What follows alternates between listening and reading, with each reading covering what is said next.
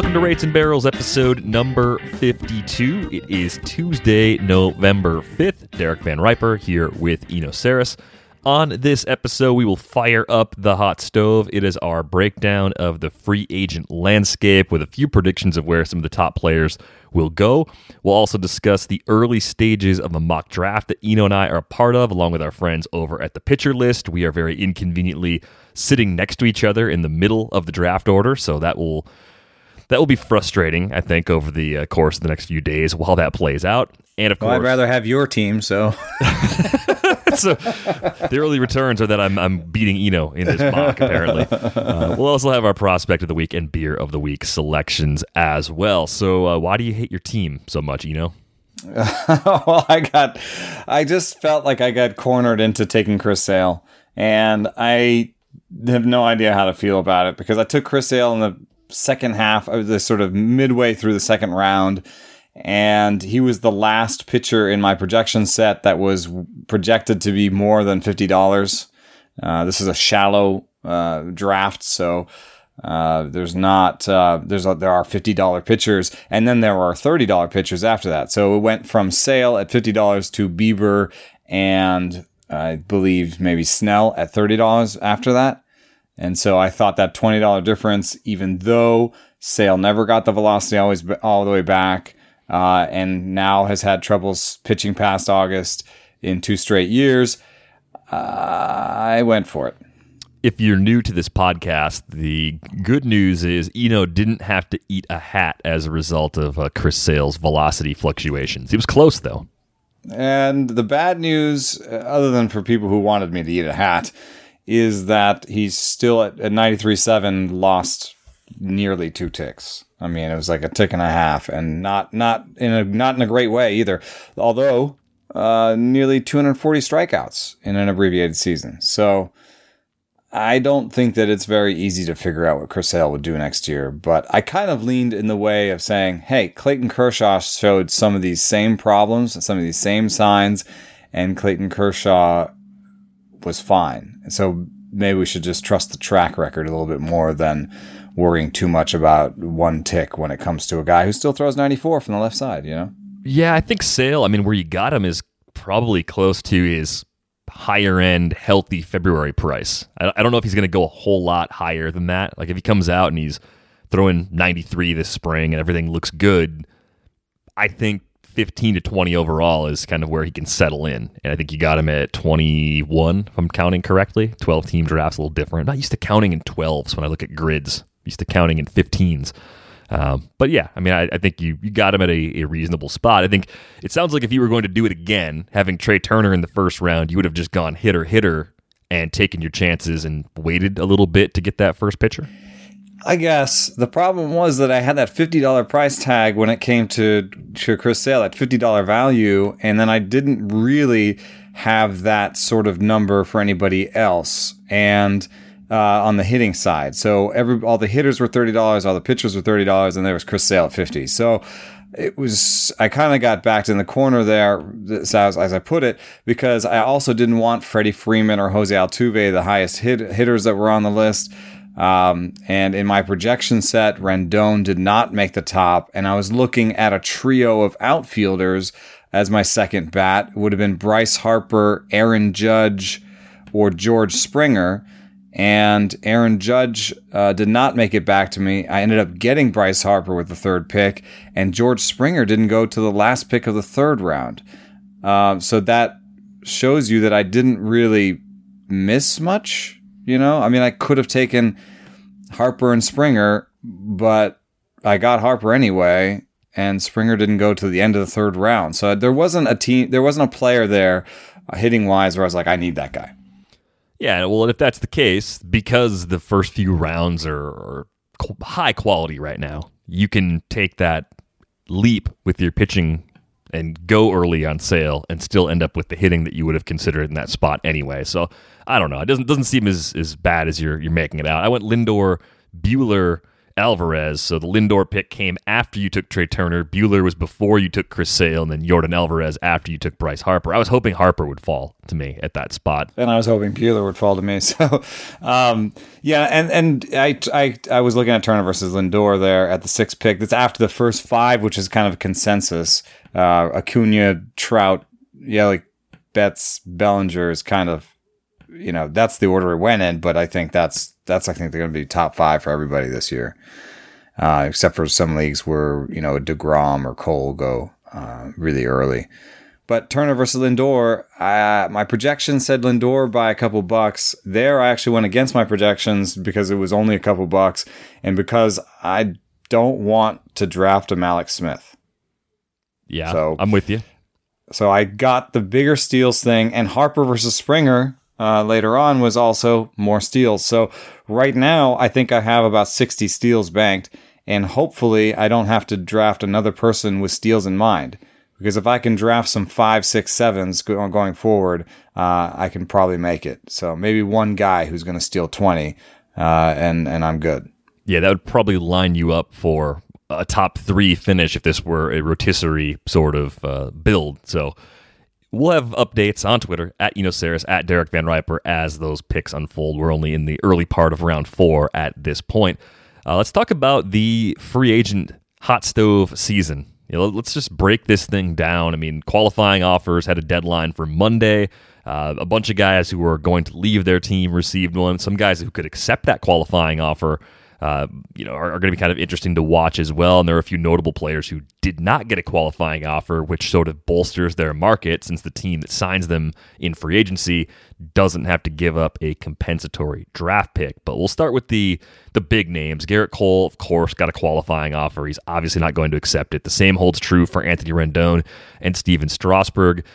Josh Donaldson, Marcell Ozuna, Zach Wheeler, Madison Bumgarner also getting qualifying offers. And then the guys that I labeled as could accept: Will Smith, Jake Odorizzi, and Jose Abreu, we'll get to in just a minute. Garrett Cole, we talked about him a little bit last week in our series review pod. Had the Boris Corp hat on as the evening was coming to a close, and everything I read on Twitter and everything I read story-wise on The Athletic and elsewhere points Garrett Cole pretty much to the Angels. That just seems like the place he's going to go. But there are plenty of other teams that could throw big money at him this winter. Where do you think he really ends up when it's all said and done?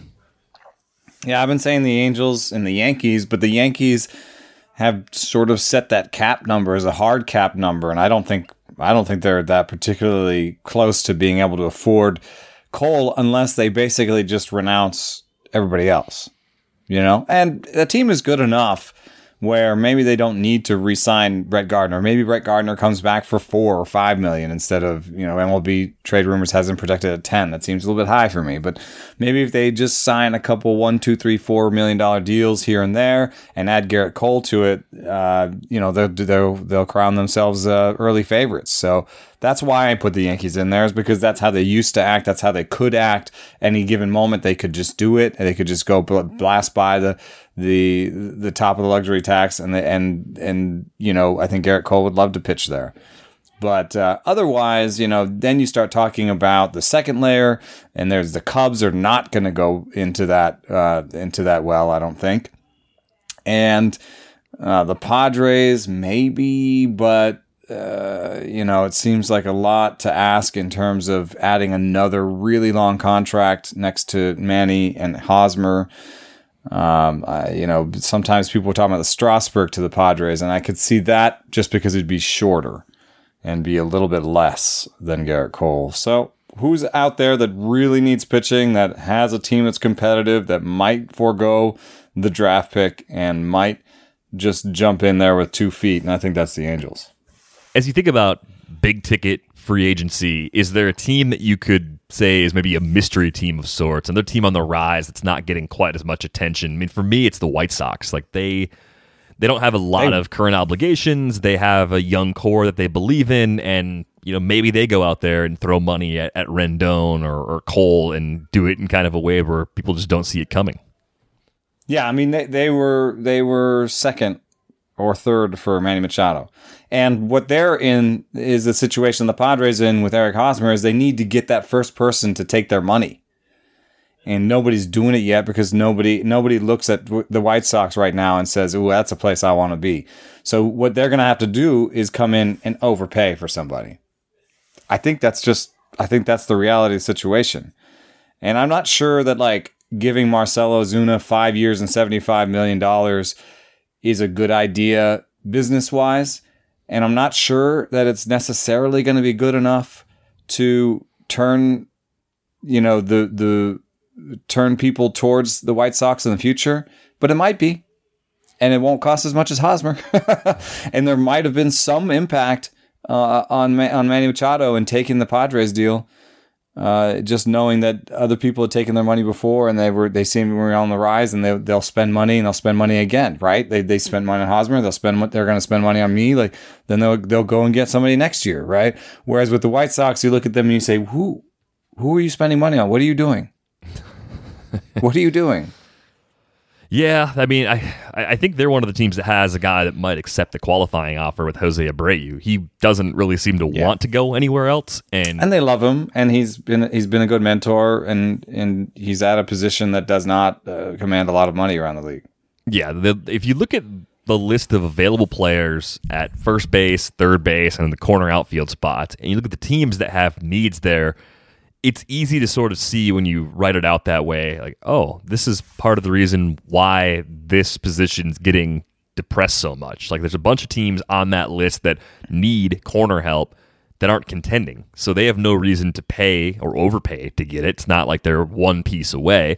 So they're just going to wait it out. The Marlins are not going to sign Jose Abreu. Yeah, I mean, like I made a list of even teams. If Garrett Cooper is no good. The teams that could upgrade at first base: the Jays, the Brewers, the Mariners, the Marlins, the Nats, the Rangers, the Royals, the Tigers, the White Sox. There's like 3 good teams out of 9 on that list. So there's just not going to be that much of a bidding war for those guys. Of those 3 teams, what is it? At least 2 normally just find a first baseman. Yeah. They believe they can just find a scrap heap guy that gives them a win and a half or 2 wins. Like it's the. I'm kind of counting the Nationals. I mean, they've been paying Ryan Zimmerman forever, so it's kind of hard to figure that one out. But Zimmerman is kind of an icon, and that deal was signed when he was a third baseman, and that's a different situation. Otherwise, they've just signed Matt Adams like 2 out of the last 3 years. So maybe they're into spending some money on a first baseman, but really the Nationals, it's very obvious that the Nationals I think it's very obvious they're going to keep one of the 2 of Anthony Rendon and Steven Strasburg. And my guess actually is that it's Rendon. It probably makes more sense. They've got big commitments already to Scherzer and Corbin, and they could probably go fishing in the cheaper end of the pitching pool. I mean, they kind of did that with Anibal Sanchez, and that worked out okay. Yeah. Once you shorten up that rotation in the postseason, I think you'd need 2. You need 2 guys that you really, really trust. Yeah, you'd love to have 3 or 4, but I think 2 is where the line is going to be. The teams that only have 1 pitcher that goes 6+ effectively, those teams are really going to need a huge super bullpen to actually make it through the postseason. I think the Nats can tweak and make this work. Yeah, I mean, what you could do is sign Rendon, don't sign Strasburg, and with your extra 10 to 20 million, buy a couple relievers, which they haven't really done. So take a kind of a slightly different tack there. But I doubt that both Rendon and Strasburg are coming back to Washington. But I do think that what's interesting about this list of qualifying offers is that the qualifying, just putting the qualifying offer on there is going to is going to increase the likelihood that these players end up on the teams that they were on before. And that becomes more true as you go down the list. So for Cole and Rendon, a team is obviously going to factor in the fact that they were going to lose a draft pick, but they're not going to stop. They're not going to say, "Oh, I don't want Rendon. It's going to cost me a draft pick." What? You got a $200 million plus outlay on the player. A draft pick's less of a concern than when you're talking about like a $50 million guy. Yes, and that's why I think it's going to be really interesting for Donaldson, Ozuna, maybe even Wheeler and Bumgarner. I mean, I think there could be a certain amount of energy between Bumgarner and the Giants and to put into an extension, especially if he goes out there and realizes the qualifying offer is an anchor on him. And, some of the projections for him are like 4-60. Well, if they're 4-60, dude, just either accept the qualifying offer and pitch for another year in San Francisco at $19 million, or $18 million, whatever it is, and then go out in the market and get more next year. Or factor that in and say, hey, come on, San Francisco, I'm worth more than $60 million to you. So that's why I think, Bumgarner, Ozuna, and Donaldson. I think Donaldson is going to stay in Atlanta. I've seen somebody connecting him to the Rangers, and the Rangers may look like they're ready to spend. They're going to go into a new ballpark. They've had, they had some juice behind them last year in terms of, being in the wild card race late in the season. But Donaldson is like 33 or something, and giving him 3 years and $75 million and a draft pick, I could see him staying in Atlanta. Yeah, that's kind of where my initial read was too. Was Donaldson stays with the Braves? It buys them a little extra time on Austin Riley. They play Riley in the outfield some anyway. They can do the Markakis Riley thing if they want to. They've kind of got it figured out in the short term. And Donaldson, he bounced back in a big way. The fact that he was able to stay healthy last season, that was really encouraging. I mean, I didn't know if he could make it through a full season without having calf problems, but it seems like at least a 2-year, like $40 million deal is something he could actually get now. Yeah, and I just realized, though, in the middle of you talking, that I didn't answer your other question. The mystery team? Yes, a mystery team. You know who my mystery team is? And it's very specific. It's for pitching. It's the Twins. They got under a number they wanted to get under, and they had a lot of success. And I think it had to be patently obvious in the postseason that they were a little bit short on the pitching side. I mean, I think they are cut from a similar cloth to a Midwest team just southeast of them. I think the Brewers and Twins have similar qualities in their roster construction, and I think they're looking for similar things. I think they realize that, in a rotation full of Odorizzi's and Kyle Gibsons, or in the case of the Brewers, Chase Andersons and Zach Davies, that's fine for getting you above 500. It doesn't quite work in the postseason. It kind of ties into what I was saying before, where it's like those guys are great as 4s and 5s, and when you can turn a $4 million free agent into one of those guys, you've done well. When you pay $8 or $10 million for those guys, you're making a mistake. I think they're going to be among the many teams interested in Zach Wheeler, because if you can't, as a team, use your resources to go get Garrett Cole, or if you're just not a team he'd be interested in playing for. I don't know if the Twins or Brewers fit that. That, at the very top end, that is a real thing. I mean, they get to choose basically where they get to go. It's not only who's going to give them the most money. Right. I think the where the guy's from analysis that we see actually does matter at the very top end of the pool. Yeah, because they basically have three. Like Manny Machado had three $300 million offers on the table.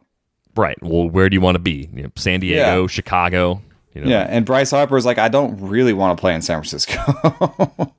And that's not a good place to choose to go if you're a left-handed power hitter. You're you're setting yourself up to disappoint everybody. That's why the fences are coming in, which fantasy owners, think about this. It's happening. I'm excited for that. But as I look at the Twins, I think, okay, you're on the list of teams that will be going after Zach Wheeler. We talked about the Astros back at the trade deadline as a team that would make sense. If Houston lets Garrett Cole walk, they may want to try and replace him with a guy for the next 3 to 4 years at a much smaller outlay who could actually come close production-wise. I'm not saying Wheeler and Garrett Cole are equal. I'm saying if there's a second-tier pitcher who has a chance to pitch like an ace, Zach Wheeler is the guy that I think has the characteristics you're looking for. Yeah, and I think there's a similar situation with Cole where people think there's a tweak they can make.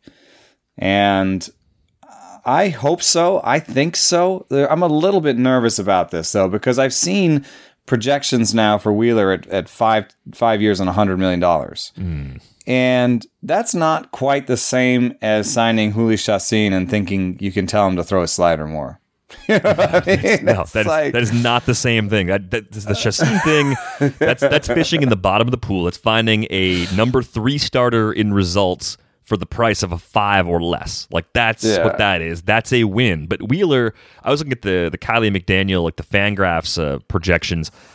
Kiley had him at 4 for 68. The median was 4 for 72, and I think the average was like a little over 4, around 77. Like, that kind of feels about right. And MLB Trade Rumors is 100, but either way, that's not bargain binning. So I think if you pay that price for Zach Wheeler and get what he's done in the past 4 or 5 years in terms of ups and downs and not quite breaking through to what you think is his upside, except for maybe one season, I think you might be a little disappointed in that deal. So I'd have to have a rock solid belief in my pitching program, which is why I do actually agree with you. I think the Brewers, if I could bet right now that one of the Brewers, Twins, or Astros would sign Zach Wheeler, I might actually put money down on that. The Dodgers could also end up being a similar situation. I mean, those are the pitching capitals of the world. Yeah, they think similarly. At least on the outside, it looks like they are seeking the exact same things in their pitching right now. So that's what kind of puts them in the same bucket. But I think he comes in closer to like 4 for 80. Not as high as the MLB Trade Rumors, a little higher than what we saw in the Fangraphs free agent write-up, which is one of my favorite pieces to read every year. There's so much work that goes into something like that. So great job by Kiley and that crew to crank that thing out. I think the guys that get squeezed in this market are those corner guys, though, like Marcell Ozuna. Like, the more I think about teams that need corner outfielders, I can't place him. Like, where do you think Marcell Ozuna goes? Yeah, St. Louis. They don't need another outfielder, though. They should let him go. I don't know. He was pretty good there, and it's a hard park to hit in. And yes, they have outfielders, but do they have outfielders? You know what I mean? Like, are you gonna like just really be like, okay, Tyler O'Neill and Harrison Bader each get an outfield spot? I think Bader's a good enough defender where you can justify hitting him in the bottom third of the order, taking a below average bat if that's what he is, and accepting the plus defense. For more. And you get the possibility of more. Yeah, you could get the development. And if you're not happy with it, we know outfielders are generally pretty easy to acquire at the trade deadline. You can address that later, and it's not going to burn you in the first 4 months. This isn't quite a Cleveland situation where they're going from Michael Brantley to Cargo. Who are your other outfielders then? I mean, I see Jose Martinez back. Jose Martinez probably doesn't play much out there. Fowler was better than people realize. Tommy Edman just plays a lot too. I think. Oh, Edman. And they could go cheap. They could throw, instead of going multi-years on Marcell Ozuna, couldn't they get Cole Calhoun for a fraction of the price? And then put some resources on pitching? Yeah. If you get Cole Calhoun on a shorter deal or a lower price deal than Ozuna, you got a lefty that pairs nicely with a guy like Tyler O'Neill. And that gives you that extra surplus of playing time you might want, because a guy like Edman, of course, plays other positions around the infield. Fowler had some major injury trouble and performance issues, of course, in 2018. So you get a little insurance that way, adding a much less expensive, because they're out there, they're saying they're up against their cap already, too. I was reading the Mark Saxon breakdown of their offseason. I mean, they extended Goldschmidt. They're still paying a lot of money for Matt Carpenter. It's these budgets, and we've said this before, these are budgets created by the team. They're not actual financial constraints and that they can't spend more money. It's that they choose not to spend more money. Yeah. That's a whole minefield. But given what they've got, maybe they don't have the money. I could see that. But then everybody else is gonna look at, hey, Ozuna's like really, he's not like a star. He's more like a 3-win guy. And if he's a 3-win guy, and I have to give up a draft pick for him, and he's a 3-win corner outfielder, where some of those wins are tied up in arm and not necessarily, and he's like not necessarily like 20% better than the league with the bat. He's more like 10% better than the league with the bat, which, maybe, what you're hoping is that some team has internally looked at his exit velocity, looked at his, hitting component stats, and decided that, whatever metric we use to park adjust is not capturing his how good he is, because he's now hit in like 2 of the 4 worst ballparks in baseball. Yeah, that's a great point. I mean, he's had to deal with that. Nick Castellanos has had to deal with, I think, pitcher-friendly environments as well in Detroit and on the north side of Chicago for a partial season. I know he had a great partial season with the Cubs, but he's even more of a defensive liability. At least when you look at Ozuna, you can see a more reasonable path for him to stay in the outfield for the life of a multi-year deal. I saw MLB trade rumors put Ozuna in San Francisco, and that is pretty interesting, actually, because they do other, and this might be past regimes, but they have traded for players that have hit in hard environments. So they went and got Evan Longoria because they were like, Tampa's not a great place to hit. He can probably hit here. They went and got Andrew McCutchen because they were like, Pittsburgh is not a great place to hit. He can probably hit here. So maybe Ozuna will be interesting for them. Castellanos is really weird for me. I wanted to kind of put him. I'm putting together like a favorite sort of balling on a budget group of players, and Castellanos is kind of got my eye. He doesn't have the qualifying offer. He doesn't have a draft pick compensation. He's the youngest free agent on the market. He had that great finish.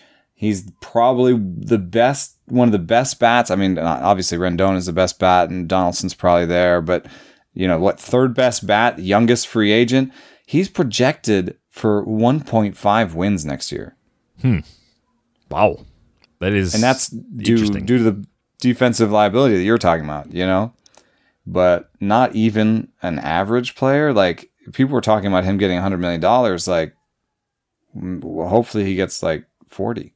I mean, I think this is an interesting time to try and predict what teams are going to do. Most teams, as we said back, in the spring, I think now, like most teams are thinking similarly. Like we're getting more teams that are valuing the same things, and corner infielders and corner outfielders are getting squeezed. We saw it with Mike Moustakas the last couple of off seasons. I think we're going to see it with Nick Castellanos for his defensive concerns. I mean, okay, so back to the White Sox, just as the example here. Instead of going 3+ years on Marcell Ozuna, you go 1 or 2 on Nick Castellanos. Like, you're an AL team, you're getting a guy that you can put in the DH spot, you can throw him in the outfield for a little while if you want to. Like, I think the White Sox should look at what the Twins did, the tweaks they made over the course of last offseason, look at that division and say, hey, you know what? We got this core we like. We can kind of shop around in free agency. We can be smart about it, go after the guys that don't have the qualifying offers, keep our draft picks, and see if we can just catch lightning in a bottle and maybe make a run, if not at the division this year, maybe at an AL wildcard spot. Yeah. And I think they should. Because they have that problem of maybe not being able to attract the Anthony Rendones of the world. So why not just build as you can? Just keep building and just taking whatever deal you think is decent and won't hamstring the organization. I mean, you have a shortstop and probably second baseman or third baseman you can count on. It looks like you have a pitcher you can count on. It's the beginning of a core, so you just have to build around it and wait for other people to show up. The one reason that I don't have that much faith in the White Sox is because their player development is trash. It just, whatever they're doing in the minor leagues is terrible. They're not focused on tech. They're not focused on data. They've got a bunch of old school coaches in there that are not listening. I think that it goes all the way to the major leagues, to their major league pitching coach. And I think there's some real problems there. I mean, their number one pitching win of the last few years did it all on his own. He had to leave the organization. He had to go back and listen to other people. So here's the question I have for you is, when you hit on a guy like Giolito as an organization and he does it himself, but you think internally that your coaches may have done it, or could you, let me rephrase that, could you make the mistake of thinking that you and your staff developed him when you didn't? Like, are they in the front office smart enough to see that that was not their coaching staff? I think so. I mean, there's a well-reported, it's a well-reported phenomenon of what Giolito did and how he did it. And James Fegan wrote really well about it, and I'm sure they have to read The Athletic, and sure someone in there is reading The Athletic. So I don't know what it is. It has to be systemic somewhere. There has to be someone who feels they're doing things the right way and has shut his ears to the rest. So I don't know. I used to think that Rick Hahn was, one of the smartest GMs, and maybe I was wrong, or maybe I was right and no one's listening to him. That's the hardest thing to know, is the role of the owner, the role of the other, front office execs, who's being listened to. You can't just hire someone. They hired Matt Lyle, who's a coach I respect, a very good sort of internet-based or independent-based hitting coach. And they gave him the title director of hitting analytics, or not even director. They gave him hitting analytics coach. Do you think anyone's going to listen to that guy? You just chopped him off at the knees. Why even hire that guy? You could have called him eyewash coach. It's fair. So. I mean, it's definitely fair at this point. But I think the White Sox do have one of those guys who could accept the qualifying offer in Jose Abreu. The two, Will Smith and Jake Odorizzi. If you're advising those guys, I mean, Smith, I think, can get a multi-year deal worth probably $12+ million a year. I don't know. Well, I mean, that's where I was thinking. So, Adam Ottavino just got basically 3 for $30. Let's call it that. And Will Smith is a closer, but he's not, a Aroldis Chapman level. So I've seen the projections have ranged from sort of $45 million for Will Smith to 35 million. If it's on the lower end, he should take the qualifying offer. Yeah.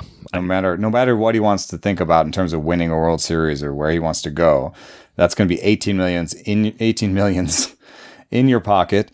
And then you just have to get 12 million for 2 years next to stay even, and you won't have the qualifying offer. So I think he and Abreu are the most likely to take it.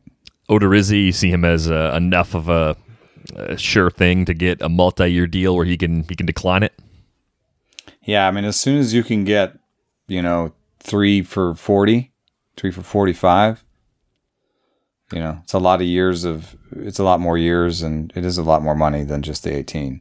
If you just take the 18 and the arm goes kaput. Yeah, that's a lot of missed opportunity. I mean, you could try to get some insurance and set it up that way, but it's not going to be the same as getting that 45 guaranteed with a 3-year deal. A couple guys that didn't get qualifying offers that were a little bit surprising. Didi Gregorius, and the Yankees have that luxury tax threshold, that cap that they're kind of putting on themselves, and they have DJ LeMahieu on the multi-year deal. They have Gleyber Torres who can play shortstop. Miguel Andujar comes back from a season lost to injury. Luke Voigt's going to play first base, so they're kind of set on the infield. So I think that's part of what drove them to not make that offer to Didi. And there's only a handful of teams that really need a shortstop, because this is a position that's well accounted for in most organizations at the big league level right now. If you said, who could be this year's Yasmani Grandal, who doesn't get the big free agent payday that we thought he was going to get, Didi Gregorius might be that guy, just looking around the league at who actually needs a shortstop right now. I like him. He's on my list. He's on my list of my ballin' on a budget list. I think he's a decent player. He's actually projected for the second or third most WAR on my list. He's a definitively above average shortstop for me, and there are a couple teams that want to be competitive that need that, and I would say the Brewers are one of them, and the Reds are another. That was my whole list. Other than going back to the Yankees and the Yankees staying kind of crowded, those two teams, the Brewers and Reds, have a lot of the same needs right now too. I mentioned the Twins before, but I mean, Yasmani Grandal has been linked to the Reds among both other teams. Yeah, it's like, I think if you miss out on one, you get the other. They do very different things, but Didi can be a 4 or 5 win player, and those are two parks where his pull-happy tendencies aren't going to get punished the same way. Like if he leaves Yankee Stadium and goes to a more neutral environment, he's a very different player. But I think he is a good enough defender. You can give him a multiple-year deal, and I think in those hitter-friendly, at least homer-friendly parks, you're going to get a pretty good chunk of the offense that we're used to getting from Didi prior to the Tommy John surgery. I think his first year off surgery especially, I'm not that surprised to see him have that step back this year. I don't think that's skills erosion. I think that's rust from the injury. Yeah, it definitely has to be factored in.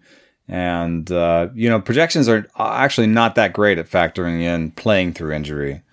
And so that 2.5 win projection might actually be low because, it just looks like poor performance, whereas it might have been playing through injury. Speaking of playing through injury, we know Cole Hamels had an oblique injury in 2019. Is he a guy that without a qualifying offer you think is in a nice spot to actually get maybe a 2-year deal and bolster some teams' rotation with a lot of quality innings?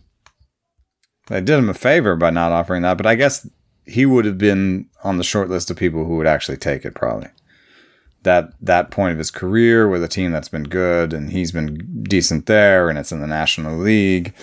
But at 35 years old, it's not going to be more than 2 years. But it could be some fun sort of 2 for 20. It could be, the Dodgers used to sign people like Cole Hamels all the time. Yeah, they were the Rich Hill. Well, the A's got him first, but still, yeah, the Dodgers don't seem to be as afraid of old pitching, and certainly Houston hasn't been with what they've done with Verlander. And really, this is the reason I'm putting Ryu on my list is kind of the Cole Hamels effect, which is that, for a lot of teams, it matters less how many innings you're going to give them and more, are you going to be good when you're in? And that matters because the DL is unlimited. There's no limit to how many players you can have on the DL. And so if you have any sort of semblance of minor league pitching depth, you can sign someone like Cole Hamels, and when he goes down, Tony Gonsolin comes up, and you don't really miss that much of a beat. But you do capture some of that, high-end possibility with the veteran. Yeah, so I'm thinking about this in terms of WAR. Like if Cole Hamels it could be any pitcher, but we'll just keep it with Hamels since that's where the conversation is right now. If a team sees Cole Hamels as like a 3.5 or a 4-win pitcher in the event that he throws 200 innings, that's different than being the kind of guy that gets to those 2 wins over 170 or 180 innings. Like he's going to get probably 2.8, 3 wins above replacement over 150 innings. Like the skills are good enough where you're a difference maker come playoff time. I think that's kind of an interesting little wrinkle that we can lose sight of sometimes. Like, why did you lose those innings, and how good are those innings really? Are they actually a lot better than other players with a similar WAR who got there because they Julio Teheran'd their way to a lot of innings? Yeah, compiler versus someone who's excellent. And Rich Hill has been excellent for the Dodgers, in not that many innings. I don't think they would complain about the deals they signed. So, yeah, Cole Hamels to the Dodgers. We just did it. Yeah, that does make a great deal of sense. Now, there's a ton of possible angles to go with, so we'll try to keep things rolling along here.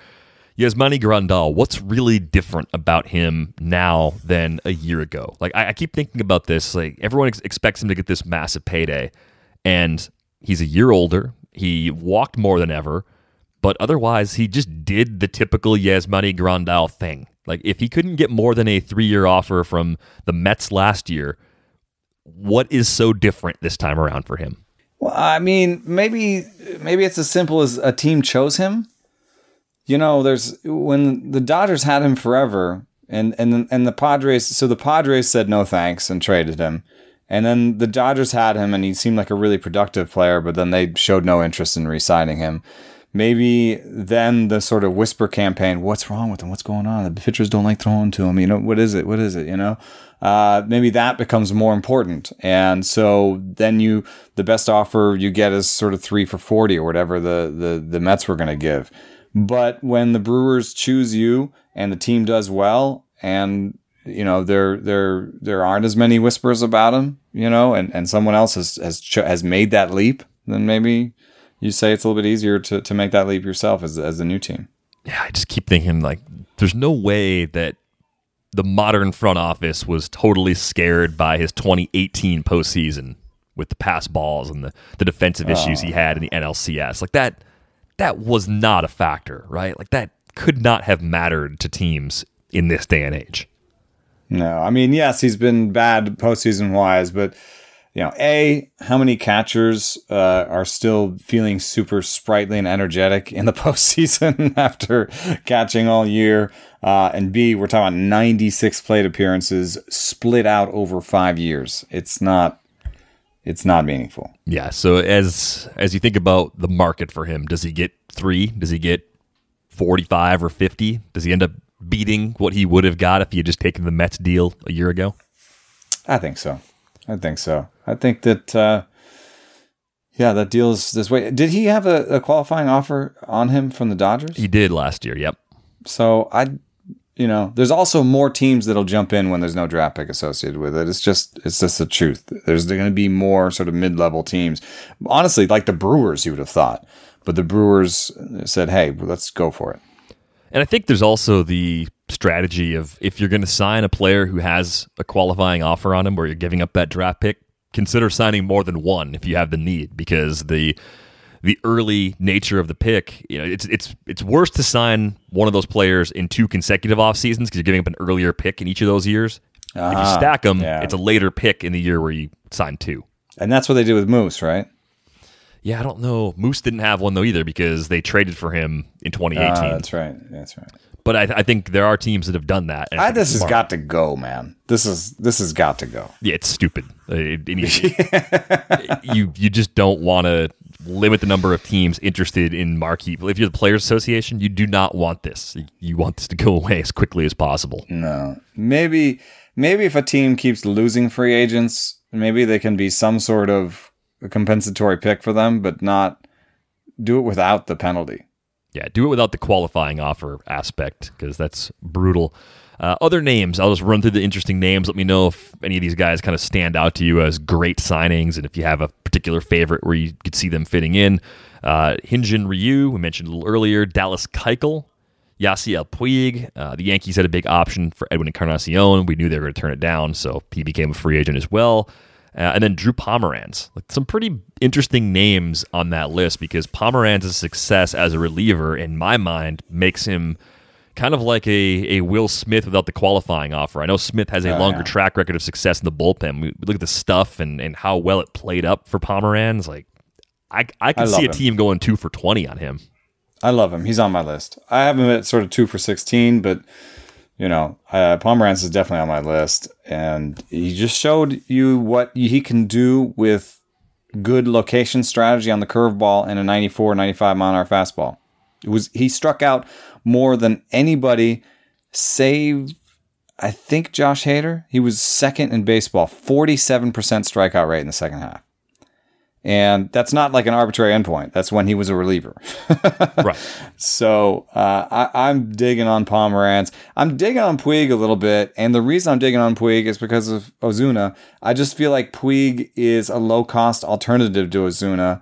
And there may not be as large a difference in actual on-field production next year. And the difference in price will be remarkable. First of all, no qualifying offer. Second of all, the projections on price are definitely coming in for Puig at about $10 million plus cheaper. And I see them as pretty comparable players. So I like that. And Edwin, to me, there's one name you got to say when you're considering Edwin Encarnacion, and that name is Nelson Cruz. Yeah, I mean, Kylie hit that in the Fangraphs right up that? to you. Yeah, no, it makes perfect sense. It's a perfect Shaking comp. my fist at Kylie. Yeah. That's it. I read his post, but not like I didn't read every word. It's a lot, and there's a lot to do, and I love Kylie, and so I apologize and throw shade at the same time. No, yeah, I wasn't trying to infer that you pulled that from there or anything like that. But it's older guy that doesn't have a lot of defensive spots to play, but he can hit. Yeah, he can hit a ton. Yeah, and we'll take a 1-year deal probably. So 1 and 10 to your Tampa Bay Rays. For Edwin Encarnacion, I could totally see that. Although they've been sort of collecting these, they've been collecting DH types and first basemen, so they may not want to go for it. But there's got to be another team, like the Indians, and put Franmil in the outfield, or the A's. Although Chris Davis, they pay all that money to.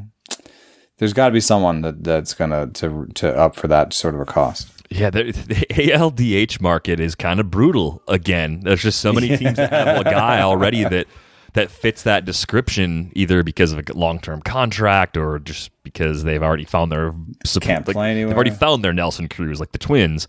The Blue Jays could do it, I guess, but like that's a strange reunion at this point. I guess it'd be cool for anybody that got the Encarnacion jersey for $20 at TJ Maxx, though.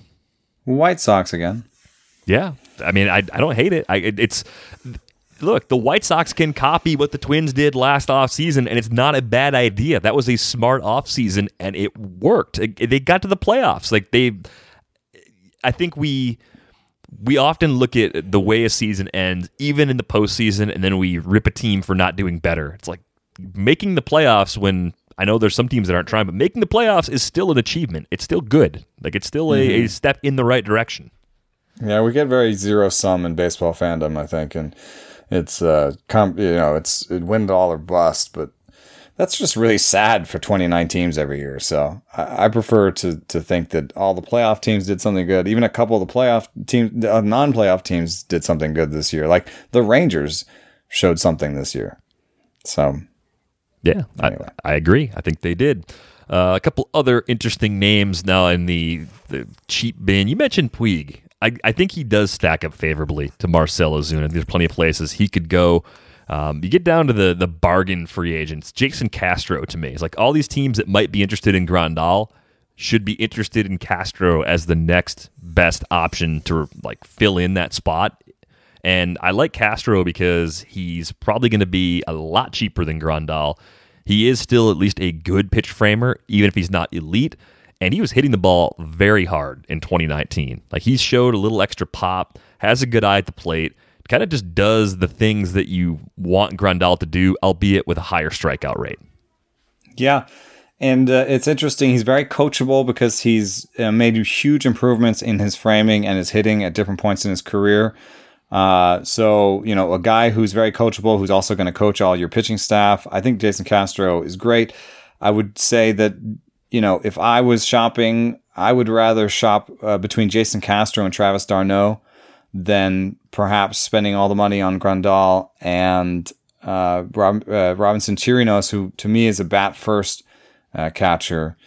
And I think I'd rather spend a little bit less and capture a lot of that less easy-to-see value, kind of like the Atlanta did with Tyler Flowers and Brian McCann. They had a very decent catcher tandem for very cheap, and I know that a lot of the fans hated it because it didn't look good, but it was a pretty good. It was really productive for very cheap, and that's where I'd go. So Travis d'Arnaud goes on my list of cheapos, and I wanted to mention something that came out of Kylie's write up. Tsutsugo, our main man from last week, my second time repeat prospect of the week. Apparently, according to sources, was hitting over 92 miles an hour on average in Japan, which would make him a top 30 hitter by exit velocity if he came over. So, and he's definitely coming over. So, I think Tsutsugo, and it would be trade rumors for some reason, put in Shogo Akayami and not Yoshitsuma Tsutsugo, and I would have it the other way around. So, Tsutsugo goes on my list of bargain FA. I would believe he'll go to somebody like the Brewers for the Thames deal or less. Yeah, it's kind of been the focus of my last week or so. I wrote up a piece for The Athletic looking at what the Brewers are going to try and do, and Wilmer Flores could be a part of their plan, maybe as part of a platoon at first base. He can play a little bit elsewhere. Flores is interesting to me because he doesn't strike out that much, and I think when you put a ton of balls in play, you're going to lose average exit velocity, because if you look at just average exit velo, you look at Flores, you say 86.7, gross. Like I don't want that guy. That's not good. It's like, well, he only strikes out 10% of the time, so you're going to get some weak contact sprinkled in there. So my question for you is, when you assess a player with core skills like Wilmer Flores, what else are you kind of looking for to paint a clearer picture of what kind of damage he's capable of doing? Barrels are a little bit more important for this reason, because average exit velocity can get you in trouble there. The other thing is, like, I have a lot of respect for strikeout rate, so, just putting those balls in play is good. His barrel rate at 5.1% is not great. But he puts so many balls in play that I would just think of him as differently, as having different assets. I just put him in a different bin and look for different things from him. So basically, I would draft him for batting average and not hurting me and a little bit of positional flexibility. So for a team that's acquiring him, I think they wouldn't focus so much on, how much power can you get out of him? Can we make him an elite player? It would be more like, hey, can this guy back up first base, back up second base, and swing with the right hand, which is something he can do. So he becomes like a really decent platoon option, bench bat kind of situation. Right. If you were a team that had Hernan Perez with like a 75 WRC plus as your primary bench guy, Wilmer Flores is a nice upgrade, especially if he's a $3 million guy for 1 year or something. I don't think it's going to take much to get him, but I think he's a good player. I think the market's going to miss on him. Oh, this is interesting. He's projected to be 11% better than league average. Wilmer Flores is. Yeah, the Steamer projections. Yeah, and that would beat Marcell Ozuna in 3 out of the last 4 seasons. It's wild, isn't it? Yes, but it's worth pointing out that Ozuna's projected to be 20% better than league average with the bat. So, why that is, we may have to do a deeper dive to figure out. And I would assume that it has a little bit something to do with both health and park, because Ozuna's had some shoulder troubles and has hit in those parks. But Flores, I mean, definitely a Howie Kendrick backup plan. Yeah, that's a good way to put it too. I think teams interested in one will probably be interested in the other. Some pitchers that I'm intrigued by. This one's a little off the grid, but I'm gonna throw it out there anyway. Matt Moore. I'm intrigued by Matt Moore. I think if you are a team, any team that just wants to round out your rotation with a guy that could still have a little bit of upside and has the fallback of maybe being a Pomeranz type reliever if it doesn't work out in the rotation, Matt Moore could be that guy. He only made a couple of starts with the Tigers last year. They were very good. He didn't allow an earned run. He struck out 9 guys in 10 innings, tiny sample size, but the velocity ticked up just a little bit. It almost reminded me of the Charlie Morton Philadelphia year where he got hurt really early, and what he was doing in that 4 or 5 starts he's able to make that year was a lot different than what we'd seen in the past. Not quite as extreme and a smaller sample, but enough there where I think if you want to take a smart flyer, Matt Moore is a smart flyer. Yeah, it's interesting also to see that his cutter was slower than it had ever been. When he used it more than he ever had. And it had the most drop of his career. So, that's not necessarily what you normally associate with a cutter. Normally want the cutter to kind of be closer to your fastball, but maybe he's found a slider. Yeah, I would take that. It looks kind of like a slider. And, these are things that change quickly and you can believe them. So, there was something different about Matt Moore did last year, different. And he kind of, to be honest, he kind of did it a little bit towards the end of the year before. But that just makes it even more believable that he's changing something about his cutter. He's going to it more, and he was throwing 93. I would definitely sign Matt Moore. Yeah, last year I think he got $2.5 million from the Tigers with maybe an extra $500,000 in bonuses or a buyout or something. So he hits the market and no one's talking about him. Yeah, he's going to go to the Twins because they spent how much did they spend on Martin Perez last year? Probably about $5 million. Yeah, 4. So they offer more something similar, and they say the same stuff to him as they said to Martin Perez. That would be a spot where I'd have a blind interest from a fantasy standpoint, even before he throws a pitch in the uniform.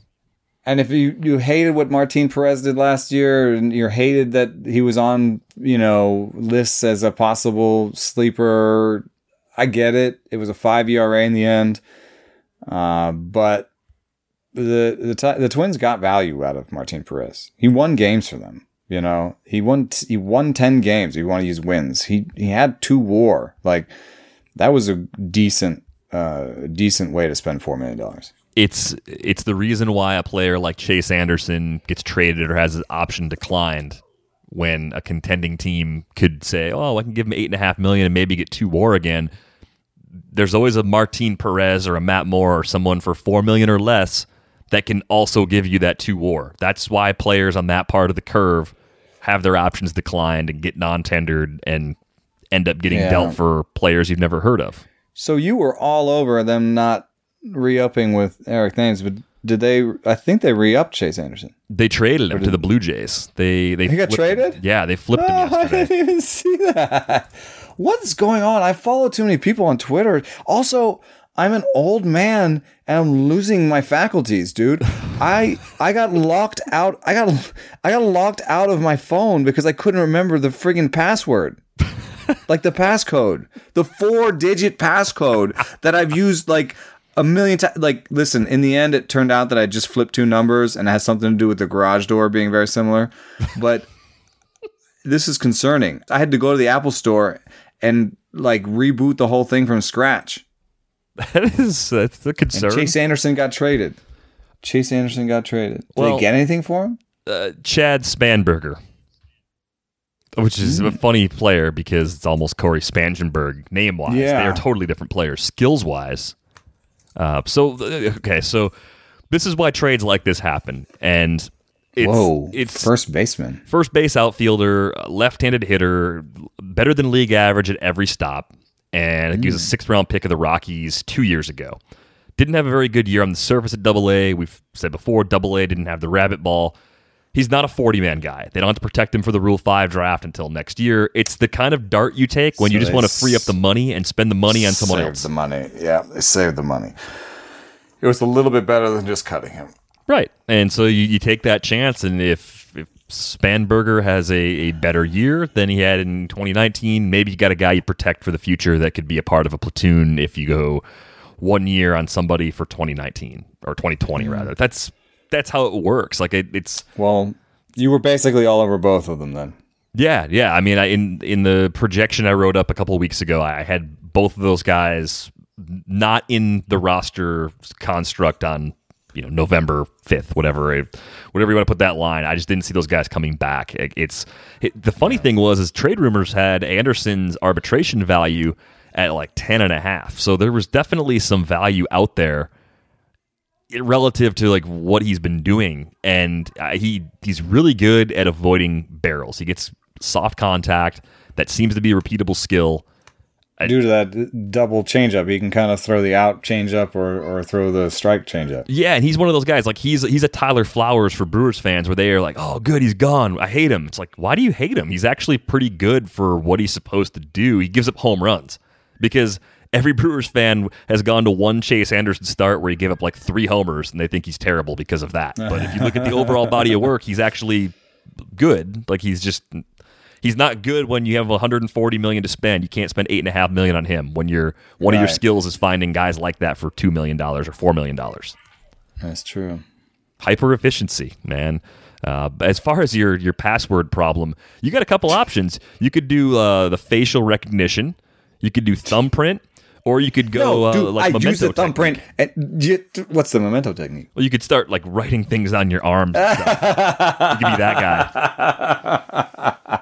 I had the whole, I'm so mad. I'm kind of a little mad at my technology because I had the thumbprint. Why didn't the thumbprint work? I don't know. So the thumbprint didn't work, which it doesn't seem to work like 1 out of every 3 times. And then I jotted a number in and it was wrong.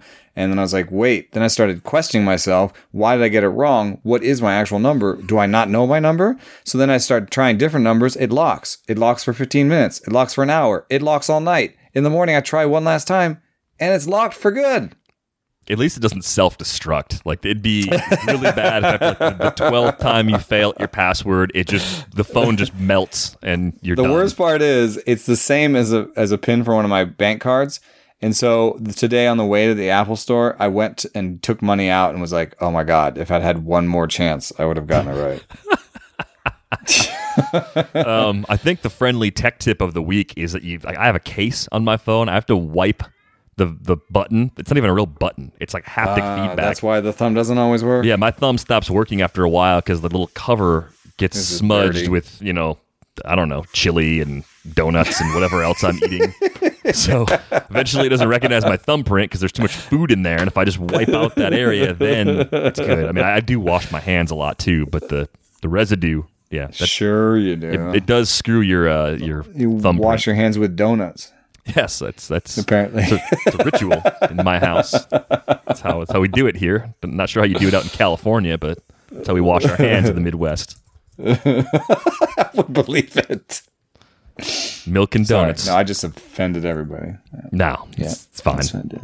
All right, prospect of the week. Well, that kind of was my prospect of the week. I was planning on talking about good. Spanberg as he is Spanberger. That's gonna mess with my head for so long. It's kind of great that they're not going to be teammates, at least at this point, because that would wreck me. Yeah. I've got a 2-pack again. My father-in-law was listening to some music out the other day, and I said, "Oh, you really like this guy?" And he's like, "Yeah, 2-pack." So I've got a 2-pack, and I think they just sort of represent a type of player. When you're trading, a lot of times everybody wants the stud, the higher name, the higher draft pick, the this, the that. And a lot of times I find that I can trade those guys for current value, and then plug in this type of prospect, which is undervalued. And this type of prospect is the prospect that Fangraphs has put like a 40 or a 45 on. They didn't like him at some point, or, there's something they didn't like about him. However, the ETA is real nice and short, and so my two guys are Lewin Diaz. He's he was traded for Sergio Romo to the Marlins, and he's a first baseman, lefty, 22 years old. He just spent his first time in Double-A, and spent about 300 plate appearances in Double-A. Had a rebound off of an injured year last year where the power dipped, but other than the injury year in 2018, he's kept his ISO basically above 250 in the minor leagues. And his strikeout rate for the minor leagues is under 20%. So you've got this combination of power and contact. The walk rate is not great. The fly ball rate gets close to 50%. Gets a little bit hectic there. So the projections aren't for a good batting average or OBP. However, he's already projected for a 171 ISO in the major leagues right now. And Garrett Cooper is the first baseman there. And I think that there's a little bit of pressure on the Marlins to have to kind of come up with some wins. You know what I mean? Like you kind of have to have something good happen this year, because you're kind of getting into that second, third year of a new regime where people can get fired. Yeah, I think that's true. And so I think, if Lewin Diaz has a good start to the year in Double-A next year, and Garrett Cooper gets injured, here comes Wally Pipp situation. And if Lewin Diaz can come up and strike out 18% of the time and have over 200 ISO, he's a major leaguer, I think. So that's an interesting guy. And then a similar situation is Dalton Jeffries, which he's a pitcher in the Oakland A's organization. And he, somebody might look at his and say, oh, he didn't start all his games next year. He must be transitioning to be a reliever. What happened was he's actually coming off of surgery. And so I think that they just sort of broke him in easy style on that and wanted to manage his innings at the end of the season. In 2018, he only threw 2 innings. And in 2017, he only threw 7 innings. So they weren't going to throw him a ton of innings. He ended up getting to 79 innings. And in those 79 innings, he struck out nearly 11 batters, more than 11 batters per 9, and walked less than 1. Wow. So this is a guy who has really good command, mid-90s fastball.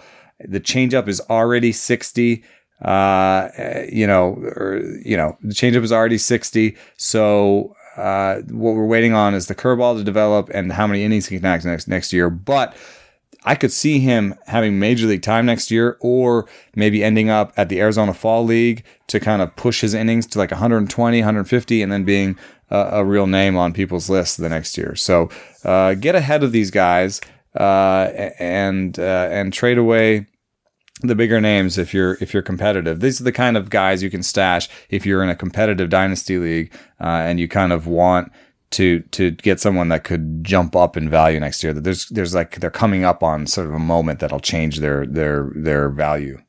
Yeah, that's a really good call. Yeah, I like that those guys could actually break through the organizations they're in right now too. I think sometimes those 40-ish grade guys they're blocked too, and that's part of what makes you kind of stay away. But I think I could see both having a clear path to contributing.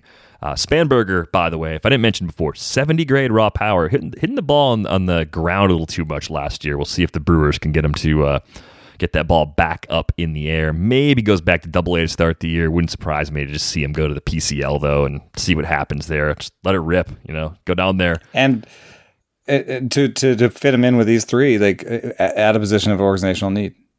Yeah, exactly. They could short-term it for 2020 and use a guy like this potentially in 2021. Maybe call him up in September or something like that. Could be a fall league guy. Lots of ways it could play out for him. Do we save beer of the week? Do we go double on beer of the week next week, Eno? Yeah, let's do that next week. Right now, I would just do a Jester King Sour I had this weekend. I think I've already done a Jester King Sour. So yeah, I had Zombie Dust this weekend, and it was still really good. And I think I've already reviewed Zombie Dust. So if you need selections, those are the selections. But we'll go more in depth on next week's beer of the week.